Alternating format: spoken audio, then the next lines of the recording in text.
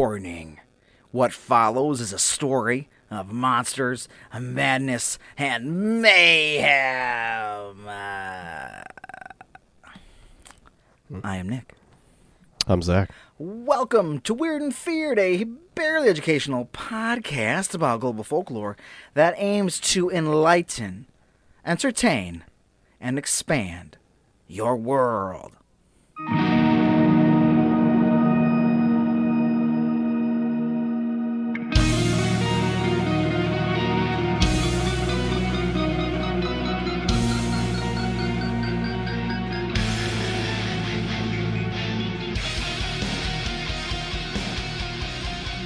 She was born in 1851. All right. Her name was Kate, but those who knew her dearly called her Kitty, and she was loved by the entire community of Appleton, Wisconsin. Wait. Okay. Yeah? I was thinking of something else, but yeah. Oh, okay. Continue. Okay. Sure. Yeah, my bad. Okay. Uh-huh. She was the first to be born to the area and born into a very influential family. Her father, Henry, a Methodist volunteer, helped lay out the plots to form the town and was chairman of Grand Chute, which is a town now within the greater Appleton area. A lot of local towns together, you know. Because of this, some consider her the, quote, first daughter of Appleton, end quote. I mean, back then, this was the West, after all. Wisconsin had only been a state since 1848. Many things were still new to the town that was originally founded as 3 villages, and those original villages were centered around the fur trade. Now, Kitty would go on to marry George Miller, a newspaper editor, and the couple would go on to have a daughter of their own. Again, Kate was beloved by her community, which would make what she would go on to become even more shocking to them. Uh-oh. Okay. Just, I got into it any just brief thoughts as we're beginning this journey? She's a witch. I'm just going to jump right to that. After perfecting the dark arts and becoming a full-fledged witch, Whoa. she would end up murdering both her husband and her daughter with an axe. Oh, interesting. Oh, interesting. When she died, she was buried outside the main Riverside Cemetery in Appleton as further punishment for what she had done, because of course she couldn't remain amongst the normal people. Normies. Yeah. So, full-on witch, axe murderer. Axe murderer. All right. Just going for it. Axe murdering witch. That's what she was. That's what she became. Or rather, that's what the legend states. A legend that just so happens to be completely and irrefutably false. Oh. That was quite a ride, wasn't it? Whoa. Yeah. Whoa. Well, you see, some legends, they're all in the name. When Kate died, and we'll get into how she died in a moment, but when Kate died, her tombstone was engraved. It bore her maiden name. Her maiden name was Blood. Her name was Kate Blood. That's rough. Yeah, well, see, Blood might have been a common English surname during the mid-1800s in this area of Wisconsin. I mean, there wasn't that many people around. But not so much in the area. Well, there was people around, actually. There was a lot of people that called this their home, and they lived there for thousands of years. There were not many white people living in this area, and those that did, of course, Blood was a common surname. Okay. But not so much in the area of Appleton these days. And by these days, I mean a relative-ish modern world. So not, like, let's just say 1920s and beyond. Modern, but even that's, I mean, you know, recent, not hundreds of years ago. Let's say past 70, within a lifetime maybe, 80 years, you know? Okay. So, seeing a tombstone secluded away from the main cemetery with blood written across, well, I mean, that kind of inspires people. Yeah. Gets the creative juices going. They really do get going. I mean, we've talked about things with blood in their name before. I can just point out to Blood Point Road. I mean, blood makes everybody's imaginations run wild. Blood makes people make up stories about reappearing and vanishing barns. I mean, that might happen. People like to have a lot of fun. No, sure, that's actually probably the truest part of that. Barns that reappear and disappear at will. It's a barn, now it's gone. I mean, blood makes people turn a beloved 26-year-old mother into an axe-murdering witch. So how did the community feel about Kate when she passed? How did she pass? Well, let's pay her, since we're talking about her, let's pay her tribute and read her obituary, which we do have, which was a sizable length for the time. It was considered, I mean, it's not super long, but it was considered, like, I'm not going to sit here and read it to you for the next 8 hours, but it was, like, longer than, like, a news story. Like, they put, like, it's got some words to it. So let me pull this up here, and we'll learn a little about Kate and how the people felt about her after she had passed away. Before she murdered anybody. Yes, well, yes. Yes, before that was what was circulating. So a sorrowful bereavement, demise of Mrs. George M. Miller. It's of course her husband. Again comes the summons that carries grief and sadness into the very heart of our community. One beloved and esteemed by a very large circle of relatives and friends. One whom we have known from birth, through lovely girlhood, to maternity, and now to death, has soared away from all the enduring ties of home, family, and society, to the beautiful land where sorrow is not known. On the 29th at Lawrence, Kansas, whither she had paused among relatives and friends on her way to Colorado to seek relief from that dread disease, consumption. Mrs. Katie Blood Miller, wife of George M. Miller of the Appleton Post and daughter of Colonel Henry L. Blood of this city, entered into rest aged about 26 years. Mrs. Miller had been fading away for a few months only, and none could believe that her departure was so nigh at hand. She was of a sweet and amiable disposition, and in all the enduring relations of wife, mother, daughter, and friend, few will be so much missed from society here. She leaves a daughter of about 2 years of age. The husband, father, and relatives have our earnest sympathy and the sympathy of almost an entire community in their great bereavement. A telegram states that the remains of the deceased will arrive on the Saturday night's train. The funeral will take place at 2 o'clock Sunday afternoon, but whether at their residence or church is undetermined as we go to press. So, it's Kitty's obituary. Now, people speculated that her tombstone was off the beaten path because she was an axe-wielding witch, and the community was ashamed of her. But the actual reason was that Kate's tombstone was secluded from the rest of the cemetery was because it was one of the first to be put in Riverside Cemetery. Because Riverside Cemetery, again, where she's buried, it wasn't very old at this time. Not many of these settlements were very old at this time. But it was given first dibs. See, because where it is, it overlooks the Fox River. So it's got a good view. So this showed how much her friends and family truly cared about her. The exact opposite reason future generations would assume in the version of her life where she was, again, an axe-murdering witch. Now, Kitty, by all accounts, was a wonderful woman.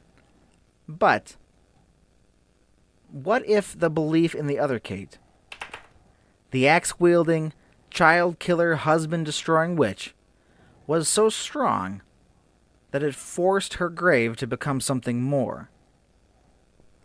What if ghost hunters, the curious, non-believers, etc., have turned her gravestone into a beacon to another world. And what if, just if, all this concentrated energy and focus on this story was able to manifest into something truly wicked at her burial site? Because what if Kate's tombstone had become a doorway?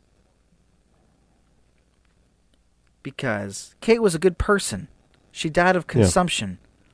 There was no murdering, no trauma. I mean, dying from tuberculosis is, of course, traumatic and not great. Yeah.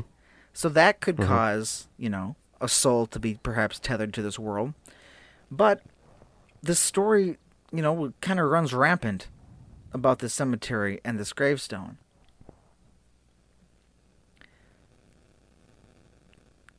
Many people have reported feeling temperature drops and also claimed that Kate's tombstone was warm to the touch.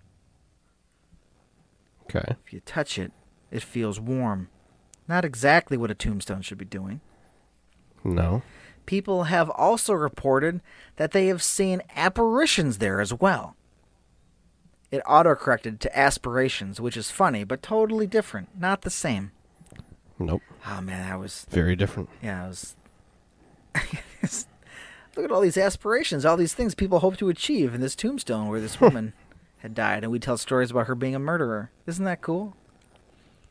But perhaps most chilling are stories of the stone running red with blood. And then as people reach toward the blood... Why are they reaching for it? Because they're crazy. I don't know, man. Oh, there's blood. Let's touch it. I mean, if this year's taught me anything, it's that people are fucking stupid. Oh, the tombstone's bleeding. Let's stick my fingers in it. Okay? If that's what you want to do. I mean, what if you have hepatitis? Oh, shoot. Now I've got hepatitis. Do you know why you got hepatitis, sir? Like, we tested you positive. Well, I touched the bloody tombstone. You did what? I know, I'm dumb. I'm an idiot. Check off the box on my medical report that says I'm an idiot. Well, you got hepatitis C and you're testing positive for being an idiot. But as they go to touch the blood, perhaps they would not get the hep C because it would Hopefully feel not. dry. It would not be blood. It would just be dry. And I don't address it in this episode at all. But I was eating dinner, and I was hoping, maybe I can find a kind of some short YouTube video or a documentary. Well, if you want to go to YouTube and watch people just film this tombstone and barely talk about it, there's many videos where that happens. It's very riveting. So People just put cameras on it and then nothing happens and it posted to YouTube? I mean, basically. Or they point at it and, I was hoping to get more out of the, because sometimes these things are little documentaries, even if they're older or something. Because, I mean, it is a story. But we discussed the Clutie last week. It's a story. Kind of interesting. I mean, the Clutie is more, empowering and impressive than perhaps this ghost story. But still, there's not as much depth, at least as far as that goes. So, it's just kind of, you know what I mean? So, when they get on the YouTube, it's she might have been a witch or she just lived a good life. What, man? What do you... Thanks. Okay, well. Okay. All right. Well, Kate's husband, George, would remarry and live another 42 years after her death. And him and his second wife would be buried in the same plot, again, when they would die of old age, natural causes. So that would obviously... contradict, and the tombstone, George's name is on it and stuff, so that clearly contradicts the fact that she killed her husband who lived 42 years longer than she did. Yep, I would say that proves that she did not kill him. So that's kind of where that story begins and ends. It's well, she didn't kill her husband because he lived longer than her. The end. So why? Okay. All right. So like I said, his second wife and him would be buried in the same plot. Now, random message board posts from 2008 have a copied version of Kate Blood's Wikipedia page that no longer exists. It's not there. Type Kate Blood into Wikipedia. You get nothing or a bunch of weird redirects. Okay. Now, it states a version of the myth where Kate ate 3 children. Whoa. Killed her husband and committed suicide. Now, it's telling that the Tuttle Bottoms monster still has a Wikipedia page and Kate's no longer exists. Although that's weird. Wikipedia Commons is where I found her obituary. So Wikipedia has the snippet of her obituary, but the actual article does not seem to exist. So at some point somebody was like, this is bullshit, man. This is not a... It's on the tombstone. It's right there. She didn't do this. Mm-hmm. But I would have thought there'd be like a little mention of just like the legend of this. Well, right. Speaking of random message board posts from 12 years ago, let's go to unexplainedmysteries.com. Now, have you ever... This doesn't really apply to the story either, but have you watched Blade Runner 2049? I have not. I've been wanting to. I recently watched it, and it's a good time. It is like 3 hours long, so just kind of hang in there. But it's a good one. So I won't... They basically... You know how replicants don't actually have like human names? They like serial numbers or whatever? So yeah. I'm going to hope that this man is not a replicant, because his username is DJK0320. Fine. Maybe he's a robot. I don't know. Mm-hmm. But anyways, this was a fun little write-up he did of visiting the gravesite. On July 4th this year, my brother, my nephew, my nephew's friend, and I decided to go to Peabody Park because supposedly a witch named Kate Blood that ate children was buried deep in the forest. No, I don't know, it's Riverside, I thought. But anyways, we're just going to keep going. Because supposedly a witch named Kate Blood that ate children was buried deep in the forest about 1.5 miles in. When we got to the old gate, I felt a shiver down my spine as we went in. Well, on the way, we noticed there were no bugs buzzing around, which was odd because the Fox River lies right next to it, and bugs usually populate near the water. Have you been outside by a river before? Anyways. Well, my brother was the leader because he had the flashlight. Interesting. I mean, that makes him the leader, yeah. It does make sense. But it's like it is like, being anointed, I am the leader. I possess the flashlight. I wield the flashlight. It was bestowed upon me by a great light god, and therefore I am the leader. Okay. Yep. Well, makes sense. Yeah. He shined it forward, and then we saw what looked like a woman in a white gown walk into the woods. There is a gravel trail that leads all the way to the graveyard that gets thinner the deeper you go. Also, it was unusually quiet there. Not an animal around, no crickets, no wind. And it was 11 p.m. As we were walking in, my brother told us all about how he came here in the day and saw the witch's grave and said it was like 100 yards away from any other grave, which was odd. Whenever we would stop walking so we could hear, we heard someone's feet skid on the gravel. But the weird thing was, my brother had the light pointed at all our feet to make sure no one was being goofy. Well, like kicking rocks or something? Yeah, like, hey, what are you doing? Are you being goofy or is that a witch? I often ask my friends that question. Hey, man, you being goofy or is that a witch? That's fair. It's an honest inquiry. Mm-hmm. Well, we decided to head out, and we didn't see to the grave, but on the way out... Yeah, we didn't see the grave because you went there at night. We decided to head out, but we didn't get to see the grave, but on the way out in the woods, we heard a hiss, followed by a sinister laugh. We gunned it out of there, and I still get chills when I go near there. Now, I didn't copy the entire comment thread because we don't need to do that, but it's a lot of people like telling him, were you being followed by a predator? Was there like a big cat chasing you? Maybe it was like there's a lot of good stuff, and this guy's like, nah, man, it was weird, and it's back and forth. Like, this is funny human interactions, that from 2008 about them basically saying, like, guy, you just went into the woods and got scared. A lot of people were asking, like, are you paranoid? Maybe you're paranoid. Yeah. It's like, well, maybe, but maybe like they dogpiled this guy, our poor DJK0320. Were they Blade Runners out to get this replicant? I don't know. Anyways, maybe you never know. But then Sabrina, had another post, and this was posted in 2010.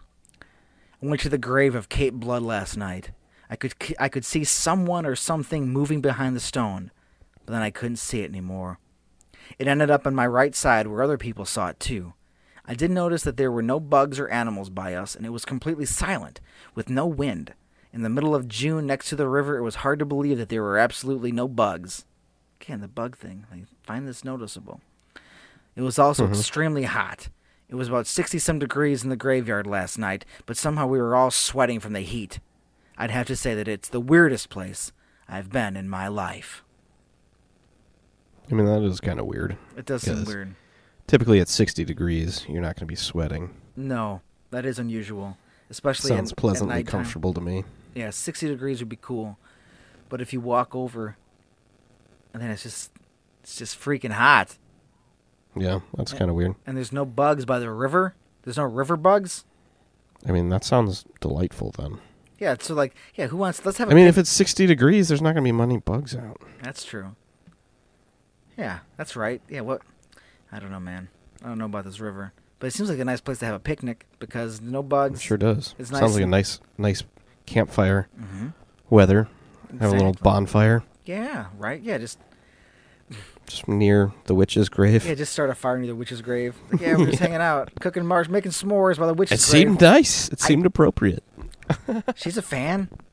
The tombstone wasn't getting that bloody. No one tried to touch and get hep C. We're fine. Yeah, it's all good. Leave us alone. This is, of course, a conversation with an officer. Officer, it's fine. We're by the river. It's fine. Yeah. There's no bugs out. No. It's perfect. Riverside Cemetery seems to be a different type of cemetery with a different vibe than others, or what you may traditionally consider a cemetery vibe. I mean, what would you consider to be a cemetery vibe? I don't know. The creepy or not supposed to be there, some place you don't really hang out for very long. I mean, I don't think I've ever been in a cemetery at night. I will not confirm or deny that situation. I've definitely never been to any cemetery at night. I mean, I don't think I have. I've been at, I've been at one at night only because I was there around dusk and it got dark and I was like, we probably should leave now. Yeah, well. Because then they're out to get you. Ghosts? Cops? I don't know. I'm just saying they're out to get you after that. They tend to be quiet, I would say, though, because there's typically not trees for animals to be in or anything, right? Because there's just headstones everywhere. Yeah, and this one is the cool thing about all those random YouTube videos I got to watch was there's a lot of cool. This is a pinpoint because there's a lot of cool trails. And this is kind of what I'm about to get into. It's kind of an interweaving. It's almost like an adventure. It's a weird old type. It's old, and there's all these paths and things and places you can go. And I guess it is kind of hard without directions to find this tombstone. It's not, you just don't walk in and there it is. It's kind of hard to get to. Huh. Yeah, because you could almost consider the area more welcoming. Now, from Riverside Cemetery Appleton.com, their history section, a little bit about the cemetery. Appleton's first cemetery was laid out in 1850 in the northwest half of what is now the post Crescent block, just south of the railroad tracks. It didn't take long for citizenry to come to the conclusion that this location in downtown Appleton was inappropriate for a city cemetery, as the soil was poor and there was little room for expansion. Got crowded real fast. Within a short time, this ground fell into disrepair and became more suited as pastured land for stray cows than a sacred place for burials. Joseph E. Harriman, judge and Appleton leader, is given credit for promoting and founding Riverside Cemetery in 1870. And, from earlier, Kitty died, I think in 1875. In 1872, the city set aside 20 acres of land on the Fox River for cemetery purpose, if the newly formed Appleton Cemetery Association would take charge. Captain N.M. Edwards designed the original layout, and Dennis Meadham, lumberman and florist, became the first manager of grounds. On November 25th, 1872, The body of Reverend T.W. Orbison, pioneer and Methodist minister, was first to be interred at the new cemetery. Now, many more pioneers of Appleton and Outagamie County would follow the Reverend to their final rest at Riverside, including John F. Johnson, first white settler in the city. So a lot of people are being buried here. In 1877, the Cemetery Association began operating Riverside Greenhouse, which was then located in the cemetery just south for the Grand Army of the Republic burial plot and managed by Mr. Meadham. In 1905... go ahead. The Grand Army of the Republic? Yeah, burial plot. Yeah. So, like, That's the military plot? the clones? The clones? From Star Wars? The clones! Oh, my God. The clones. Yeah, they started burying clones there. They needed a place to put them. They had 20 acres. And they had to go somewhere. Interesting. Yeah, That so- took a twist. I didn't see that one coming. I saw your eyes. Then I wait, like, oh. Huh. And this took place in a galaxy far, far away. Weird. A long time ago. Yeah. That's Wisconsin? In Wisconsin. They put the clones in Wisconsin. Oh, Huh. they've served us well. All right. Now they rest in the land of cheese. Yeah. So, the clones were buried. And then in 1905, a new building for the greenhouse was built at the present location. It was noted in Appleton newspapers that all bodies were moved to Riverside from the old cemetery by 1884. However, little fun fact for you, a little fun science fact, bones were still being dug up at the old site as late as the 1930s. So once in a while, So maybe they forgot a few people. yeah, maybe you didn't get everybody. Yeah, the newspapers, there's some fake news. We got them all out for the next 20 years. We found a guy's leg again. Found You guys just removed the headstones. You didn't do anything. move the headstones, Call it a day. call it a day, let the cows kind of chew about. And then every once in a while, and then whenever they found somebody, like, oh, we must have forgot one. Oh, we forgot another one. How many did you forget, That guys? sucks. Did you forget them all? Did you intentionally leave them there? Digging's hard. I don't know. Well, Riverside has been described in multiple ways since its conception, including, quote, Appleton's most beautiful cemetery and, quote, Appleton's silent city. In its early years, it was also referred to as, quote, Appleton's popular resort, Oh. since it was considered a place for the living and the dead. So, like, they wanted it to be a place where you hung out. It's by the river. It's in the forest. The trails look nice from those random YouTube videos I watched. Yeah. Now, commonly, one could see hundreds of people picnicking on Sundays. Maybe picnic and maybe have a fire by the witch. The alleged witch. Why not? I mean, that's a cool idea to me. I like that. I like that plan. Again, stick a little pin in the map I don't have. Mm-hmm. It's only like 3 and some hours away. I looked that up. Yeah, I've been there. Well, have you? Been to Appleton? Badass. Been to Appleton. Yeah, I got some friends there. Nice, very cool. I wonder if they know about this alleged witch in the Me cemetery. too. I'll have to ask them. Badass. But yeah, I mean, hundreds of people picnicking on Sundays amongst the stones and the high bluff overlooking the Fox, where a view up and down the river presented itself. The road beneath the cemetery proper, running along the river, was vernacularly known as Lover's Lane. Oh, you know what happens with Lover's Lanes. Yeah, oh, hello. Some heated debating. Some heated debating. As we like to call it. Exactly. Yeah, a lot of ideas were being exchanged during this heated debate. Mm-hmm. As is often the case. In 1910, the stone entrance to Riverside was erected. This impressive door to the cemetery includes a chapel, office space, and winter storage for bodies, used at a time when winter burials were not possible. It has been a long-standing tradition that on Memorial Day, parade bands and spectators march down Pacific Street through the Riverside Archway to the Grand Army of the Republic plot. I'm not going to not think that I know. every time. You're not. I know. It's just... where everyone, saluted the Republic, and it just had... For the Republic! Is there like a Republic March? They have a theme, don't they? Does the Republic have a theme? I mean, probably. Yeah, I don't know it's what... Not, in my head, I don't know. Not as easily distinguished as the Imperial March. No, yeah, right. That's a little more intense. Yeah.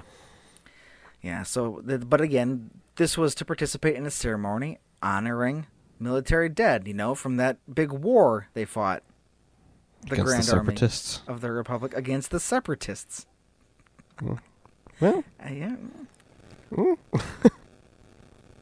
Granted, they probably would take a while, because after that it pretty much became an empire. So when were we celebrating Republic? It took a while. Yeah. In 1988, a freestanding garden mausoleum was built to the north of the main entrance, offering above-ground crypts for traditional burials and niches for cremains. Riverside encompasses about 90 private acres of land.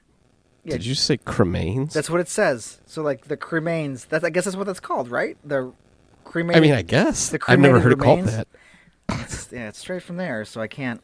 Yeah. Cremains. I mean, cremain does sound like somebody who fought in the Separatist army. A cremain, some kind of alien species, but no, it's just someone's ashes. Yeah.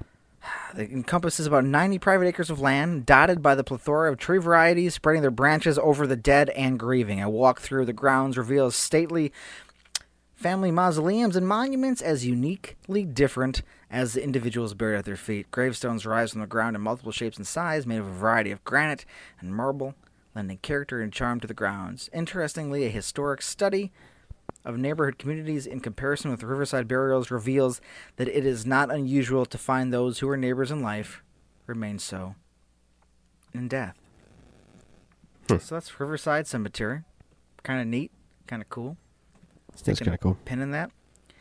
But what I want to do, I want to draw us back to the idea that people's thought energy could create a being from scratch.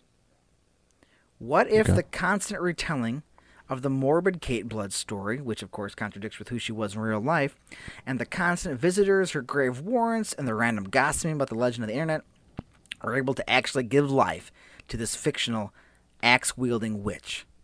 Now, this is where things are going to get a little weird. Well, okay. Now, while I think it would be great to be a demonologist, I am not a theologian, and I do not know a significant amount about Buddhism. That's my disclaimer. Things are gonna get a little weird here. Okay. Okay. Yeah, I don't have enough info myself to help you with that.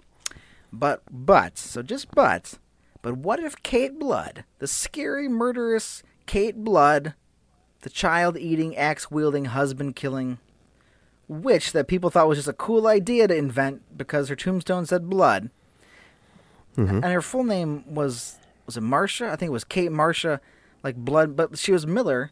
I don't know why they chose to put her maiden name on that tombstone. Maybe because she died young, but she was still his wife. I don't know. I don't understand that. But that's what happened. So what if Kate Blood, the scary, murderous, evil individual that people have created in their minds, could come to life as a thought form or a tulpa? Interesting. Yeah? You know about them tulpas? Hell yeah, right? I do a little bit. All right. Yep. Likewise, a little bit. I was just a little bit. What if she has been brought to life by people's belief in her story? Now, I said things are going to get a little weird. This is the part where my quaint little retelling of a graveyard ghost story exploded in an entirely unexpected direction. Because it turns out the idea of thought forms are making a resurgence in our modern world. Well, I suppose resurgence is a little strong, but let's just say resurgence. And I had no idea. There is, in fact, well, I mean, you'll never guess. Well, maybe you might guess where this road took me. But first, I know of a few places it could take you. Yeah, maybe. I don't know. Anything with the internet? Yep. Okay, so good. You'll have some. You can. Yeah, I will accept all these thoughts when we get to that point. But it also it took me to a topic we often get excited about, but always tend to forget exists, and one day it's going to have its own episode guaranteed. What haven't we talked about? What haven't we talked about in a while that we always come back to somehow? There's a few things. But Illinois. Well, Illinois, right? Yeah, Illinois. I mean, we'll always come back to good old What else do Illinois. we always come back to? That's right. You'll know as soon as I say it. You'll be like, oh, of course we do. Now, from the Wikipedia page on tulpas, let's just go wild. Let's just get crazy. 20th century theosophists. Yeah, that's right. Oh, Theosophy. Right? Why? Okay. Back to theosophy. Back to theosophy, which, according to Helena Blavatsky, to those not familiar Creator of theosophy. Creator of theosophy, right. To those not familiar with our theosophy ramblings of the past, theosophy teaches that there is an ancient and secretive brotherhood of spiritual adepts known as the Masters, who, although found across the world, are centered in Tibet.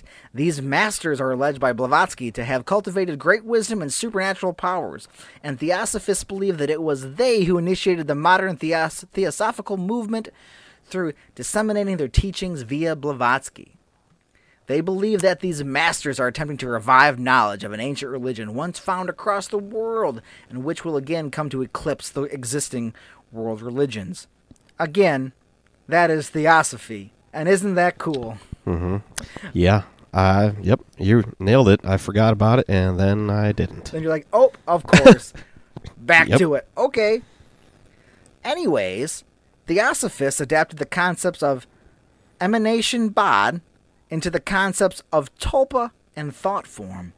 The term thought form is used as early as 1927 in Evans Wentz's translation of the Tibetan Book of the Dead. Again, we're getting weird here, and we're talking about things that I did not spend a week going over. So, here we go. Okay. John, because I mean, the Theosophy episode is coming. Is it coming soon? Because I was just reminded of Theosophy when I was putting this together. So maybe I've been reinvigorated in my Theosophy.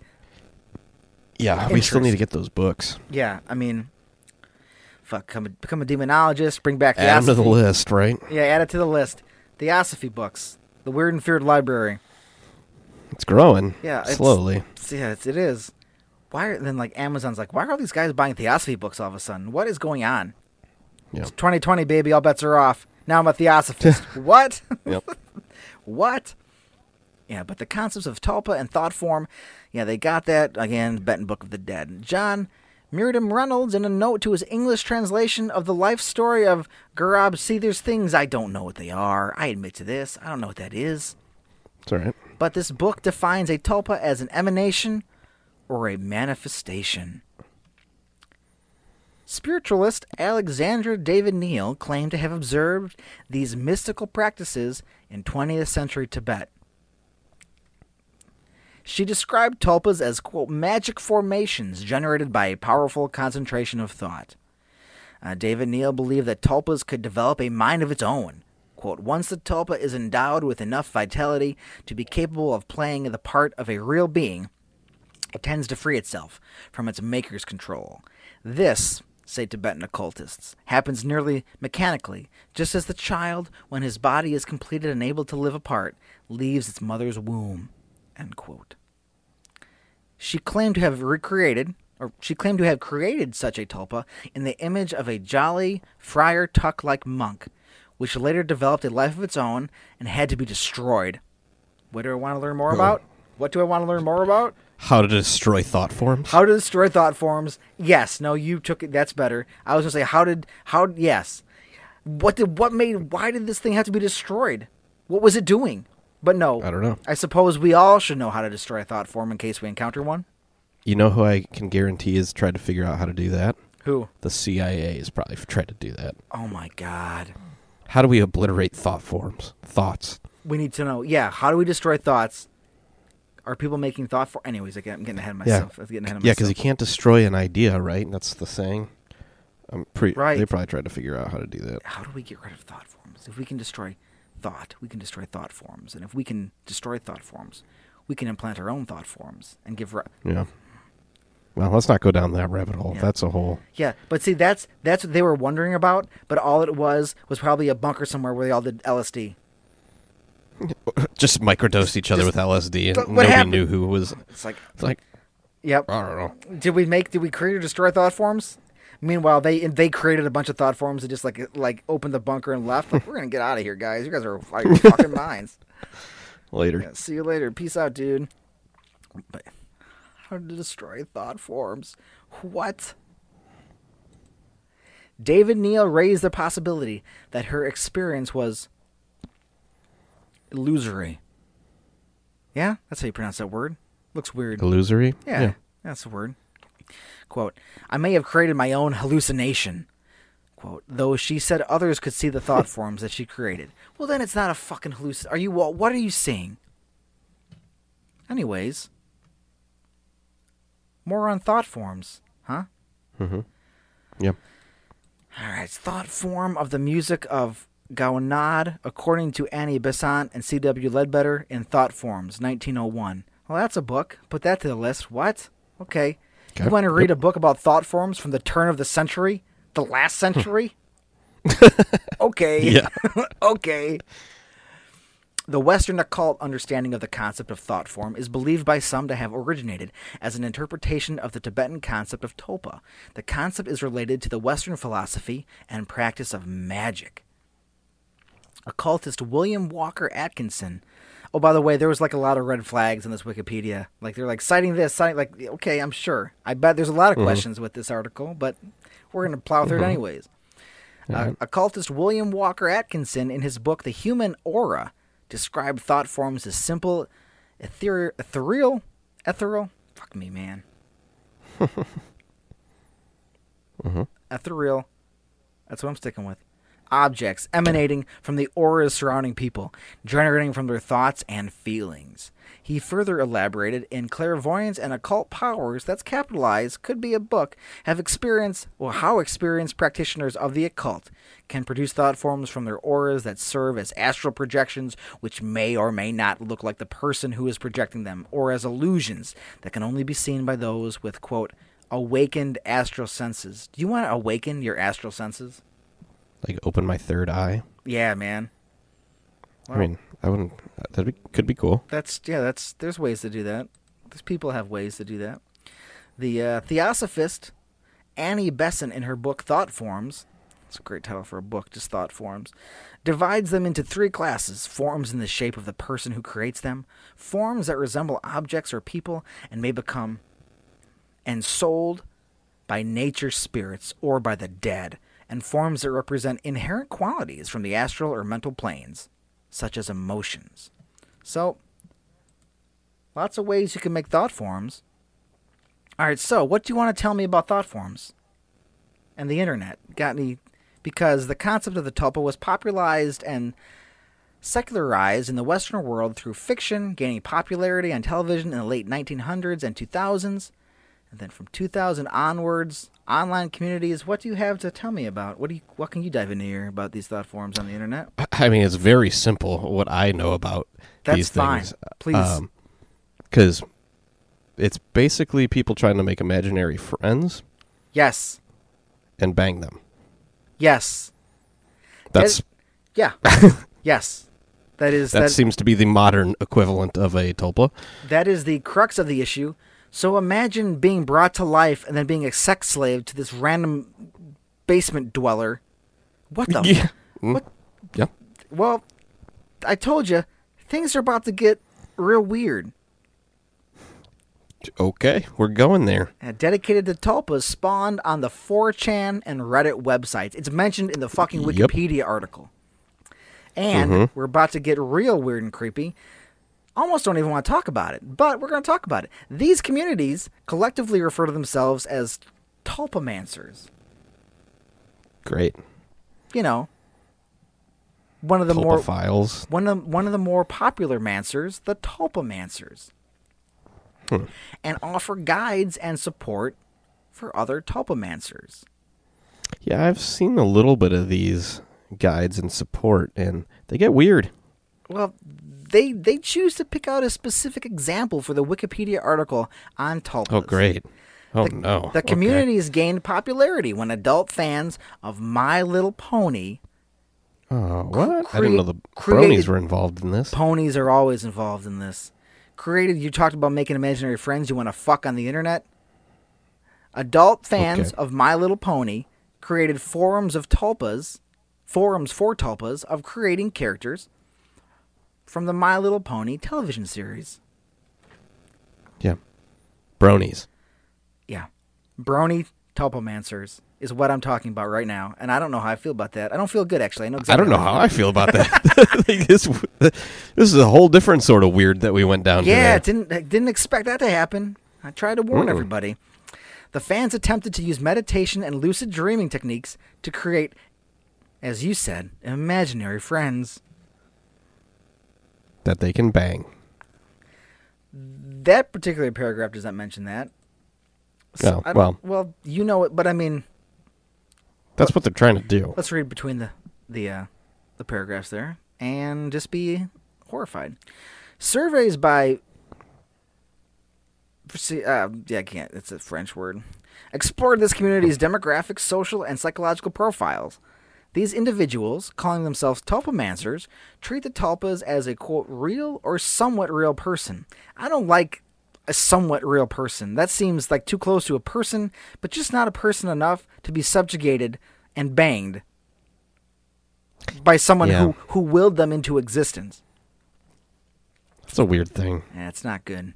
I mean, everything. I'm going to say weird a lot probably coming up soon here. Yes. So. Yep. Yeah. I mean, the number of active participants in these online communities is in the low hundreds. So, like, it's such a what a weird, of all the people on Earth, you call it low hundreds, and few meetings in person have taken place.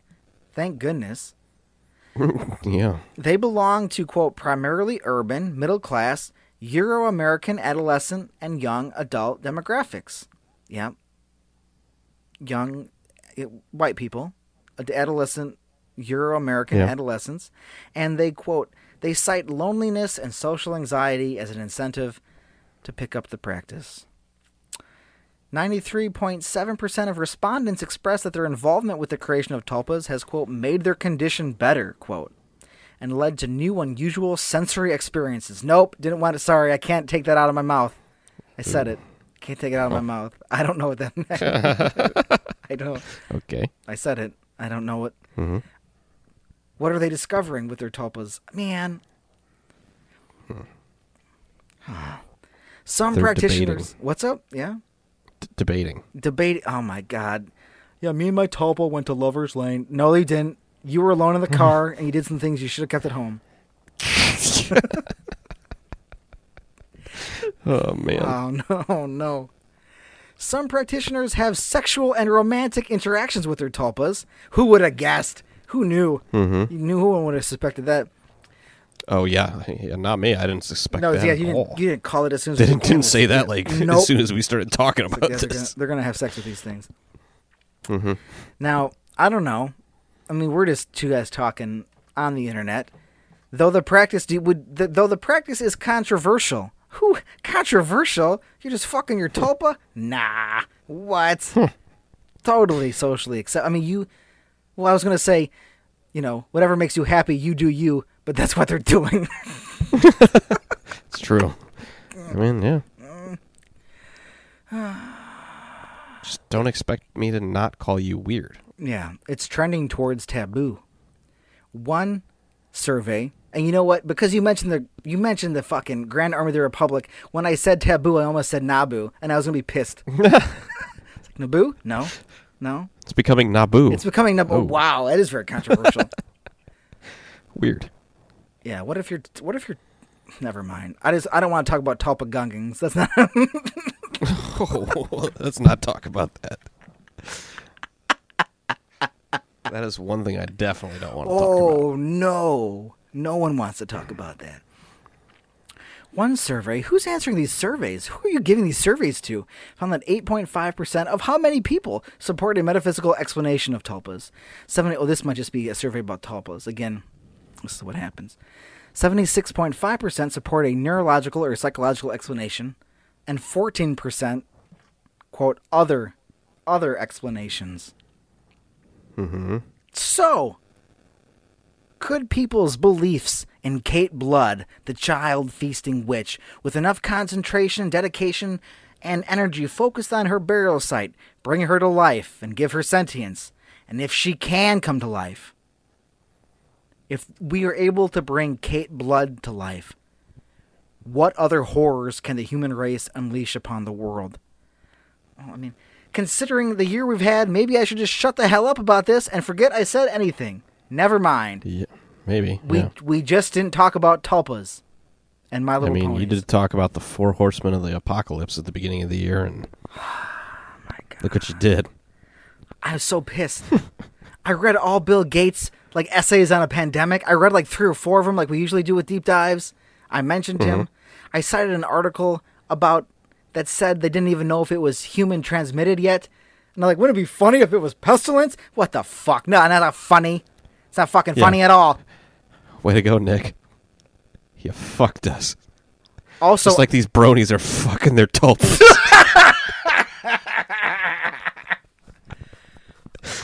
Also not cool. I also talked about famine and the destruction of the environment. How's the West Coast doing? What the fuck? This was beginning of the year.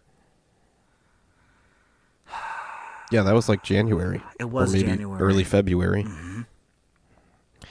Well, see what thought form you created? I didn't know I had that power. I could talk about good things. I also mentioned war. All right, moving along. And there's 4 of them. I'm not even going to say the 4th one's name out loud. No thanks. Pestilence, famine, war, rainbows. Rainbows. Rainbow is the 4th horseman of the apocalypse. He just looks pretty. He's animated.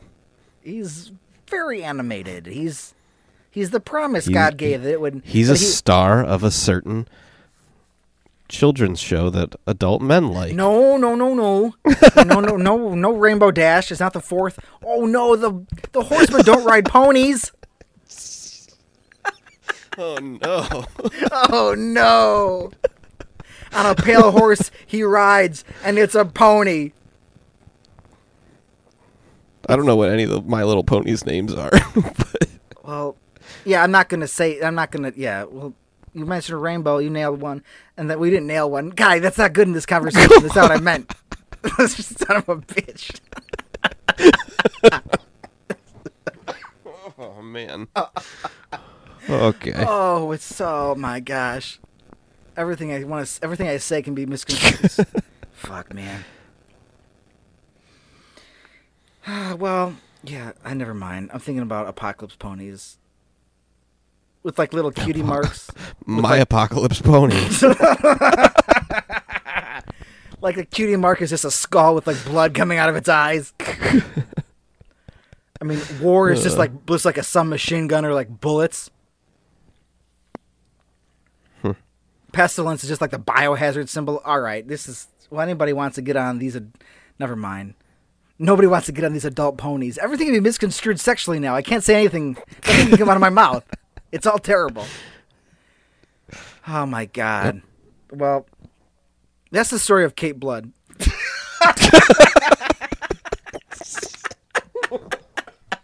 Oh, man. What a journey. Well, is that what you're going to title this one? Yeah, it's Kate Blood. Goes... Yeah. Wait, what'd you say? Oh, man. So then people just go Kate Blood. Whoa! What are they talking about? What happened? Oh, man. Yeah, it's just a niche little cute cemetery story. No, God, what do they do here? Well, there we have it. Okay, yeah. There it is. There we are. Yeah, if you live in Appleton, if you've been to the Riverside Cemetery, it looks like a beautiful place from all the people who have done little YouTube videos there. It's on the list of places to go. Got to have a picnic in front of Kate Blood's grave. That has to happen. Yeah. That'd be awesome. But yeah. And all the social medias, Instagrams, the Facebooks, Patreon. You can listen to Behind the Veil. The conversation continues. I don't know where it's going to go from here, so look forward to that. I don't know either. Me neither. No idea. But, yeah, guys. think about your thought. It's getting to be. Yeah. Oh, go ahead. It's getting to be that season where we definitely stay spooky. We stay spooky. So think about your thought forms and stay spooky. And stay spooky.